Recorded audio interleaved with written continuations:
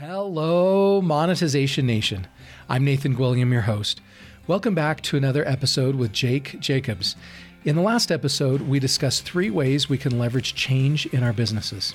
Today, we're going to explain why we should learn to embrace change and how we can work with people who are resistant to change. In today's episode, here are some of my key takeaways from today's episode.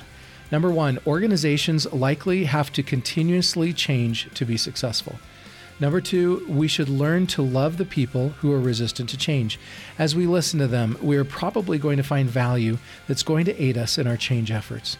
Number 3, when people understand the why, they're usually more than willing to do the what. And number 4, focusing on the future benefits makes it easier to accept change.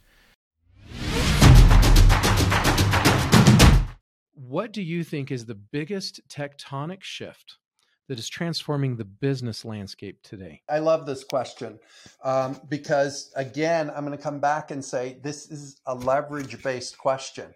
It's like, what's the one change that's going to have the biggest impact, right, across the business landscape? Well, I believe it has to do with the people coming into the workforce.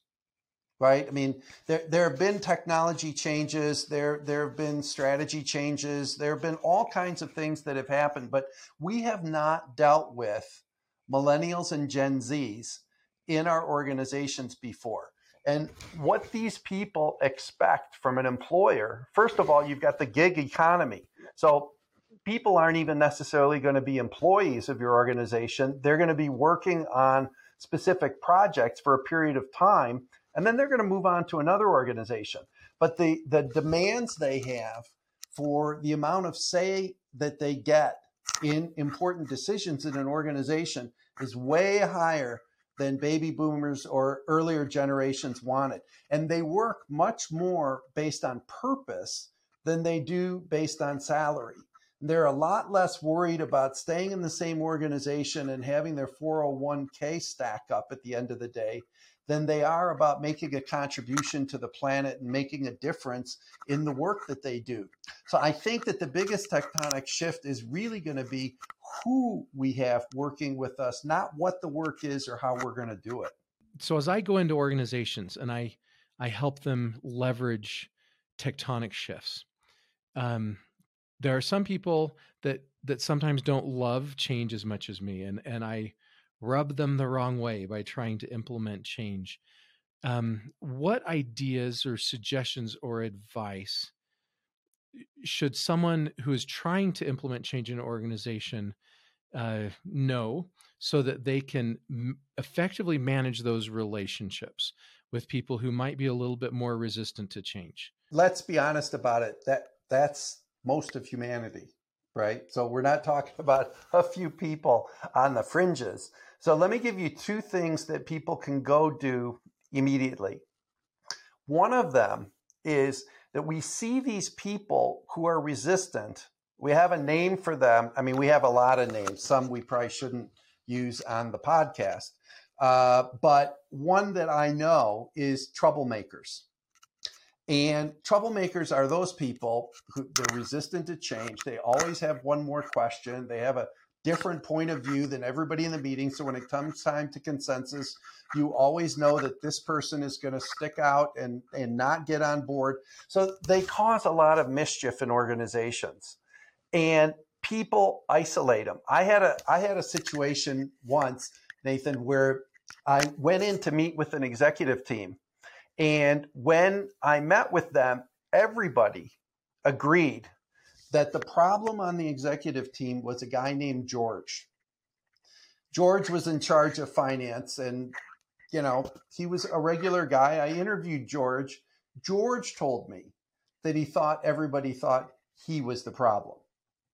So I said, okay, well, I went off to design a meeting, and we're going to address this issue and have people do some truth telling and difficult conversations. And I come back in 2 weeks to run this meeting. And I just casually say to somebody, how are things going? And they're like, great. You wouldn't believe how well things are going. And I just kind of scratched my head and I thought, well, that's interesting because this is like exuberance. And before they were complaining. And so I said, as a good consultant, I asked a follow-up question, and I said to him, I said, well, why is it so? Why have things changed so dramatically? And he said, well, we figured out the solution to our problem with George. And I was like, that's great. I mean, we were going to use the whole meeting to deal with that. What's your solution? And they said, we don't invite George to the meetings anymore. So if you don't have the problem in the room, you don't have the problem at all. So I was like, I rolled my eyes and I thought, okay, we got some work to do here. So George is the quintessential troublemaker. I wrote another book called You Don't Have to Do It Alone, How to Involve Others to Get Things Done.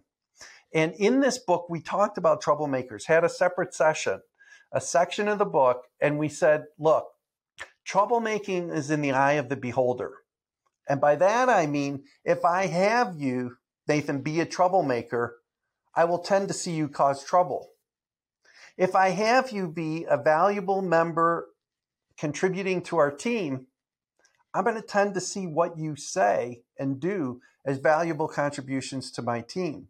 So rather than seeing troublemakers as people getting in the way, if we can see troublemakers as watching our backside, they're paying attention to something that we're not. And in doing so, they're actually allowing us to make better decisions, like risk mitigation, less risky decisions because we understand the whole situation.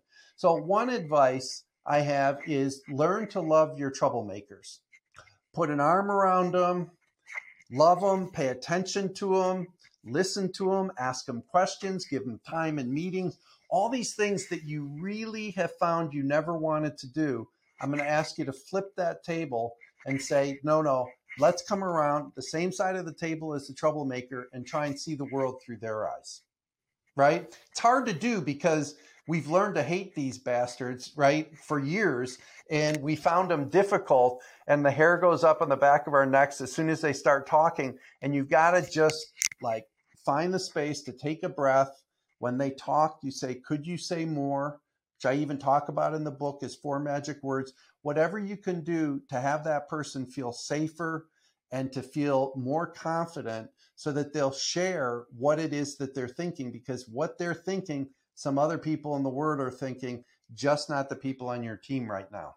Yeah, that is profound. So our responsibility as an agent of change is to make sure that we find the people that might be feeling a little contrary to that change, and we need to listen to them. We need to see the world from their perspective, and we probably are going to get something really valuable from that that's going to aid us and help us be more effective in our change efforts. Yeah, this guy Joe, who had 1 foot in and 1 foot out, was the definition of a troublemaker. And when he joined, he actually organized a whole group of champions inside the organization that he led to support the change work. So again, when you listen to these people, you integrate their thinking, what you find is there's a lot of wisdom there that you weren't paying attention to because you were too ticked off at these people getting in the way of your progress. Why do organizations even need to change? Yeah, well, I mean, I think that different organizations need to change for different reasons. But what it comes down to at the end of the day is they need to change to be successful. Sometimes they need to change culture so they have better retention and recruitment efforts so people actually want to work there and they get top talent. Sometimes they need to change their strategy because in the marketplace, their competition's eating their lunch and they need to change what their business is in or what they go to market with or their products and services. All of these things are about being more effective or successful in whatever their mission may be. And sometimes they need to change because the skill sets need to change. So there needs to be development of people around new technologies or new work processes. And sometimes they need to change because the customer demands are different. And what our customer wanted from us 10 years ago is no longer what our customer wants from us. And so if we keep delivering what they asked for 10 years ago, we'll end up calling them ex-customers right? And somebody else will take them on that's listening to them today. So I think there's lots of different reasons. And I have not found an organization that's changing for change's sake. I have found organizations where there are people in them who believe there's change for change's sake. But the reason for that is because leaders have not done a good enough job explaining why these changes are so critical. Because when people understand the why, they're more than willing to do the what. So I've heard two really good strategies for helping to get resistant people on board with our change efforts. I've heard explaining the why, and I've heard listening, right? Trying to see the world from their perspective. What other strategies do you have for us about how we can get resistant people on board with our change efforts? Here's another one. One of the levers in the book deals with the problem that's called what's in it for me. What's in it for me gets, even because my clients, maybe your organizations love acronyms, they call it WIFM, right? Which is what's in it for me. So everything becomes an acronym. Well, what's in it for me? Most people look at that and they think that person's being selfish, right? They're looking out for number one, and that's what they care about. They don't care about the whole organization. If they cared about everybody, if they cared about the customer, they would make this change. They're just worried about themselves. Well, my belief, I have a different belief. And like I said, this book is filled with what I call uncommon wisdom. So the common wisdom is get with the program, like stop being selfish. But I think that's a healthy dynamic that humans look out for themselves and they want to have a payoff for them to do something. I think that's just basic human nature. It's the way we're all built. We're wired that way. So rather than making those people wrong, what we need to do is develop a future that people will want to call their own. And that's another lever. So what happens is that when you develop a future that people want to call their own, this what's in it for me issue disappears.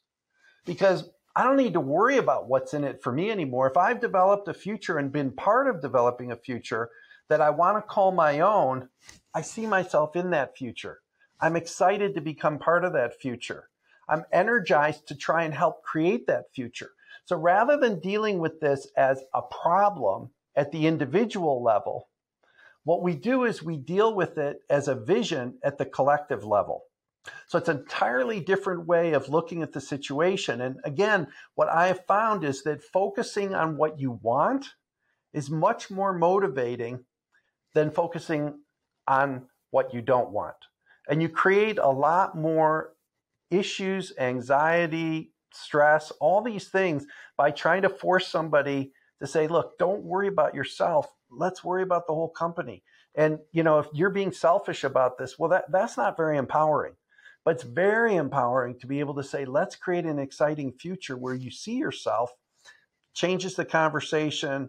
And in my experience, it is 100% foolproof. Everybody wants to be part of creating an exciting future. And so shifting that conversation is the same as shifting those people. You just don't have to go after anybody and tell them they're wrong. Okay, so what you're saying is instead of fighting against the what's in it for me, the reality of our business, regardless of whatever we do, people are going to be making their decisions based on what's in it for them. So instead of fighting against it or being offended or upset by it, we just kind of need to lean into it. And we need to use that to our advantage and help them see what's in it for them from the change and build changes that really help create a better world for them. Yeah, it's all about the future. And if you can focus on the future, again, it gives people the freedom. It's an invitation to be creative and innovative and engaged, because that, at the end of the day, who doesn't want to be part of creating their own future, right? But that's the difference between complaining at the individual level and creating at the collective level. Thank you so much, Jake, for sharing your stories and insights with us today. To learn more about or connect with Jake, you can find him on LinkedIn or Twitter. You can visit his website, jakejacobsconsulting.com, and you can check out his books, such as Leveraging Change, on Amazon. And there's links to each of these sites in the blog post for this episode at monetizationnation.com. You can also get my free book about passion marketing and learn how you can become a priority of your ideal customers at passionmarketing.com. You can also subscribe to Monetization Nation on YouTube, Instagram, Twitter, our Facebook group, and on your favorite podcast platform. Thanks for joining me today, and I wish you success in your change efforts. Do you want to become a better digital monetizer? To receive great monetization stories and secrets, please go to monetizationnation.com and join free. And if you liked today's episode, please subscribe to the show and share it.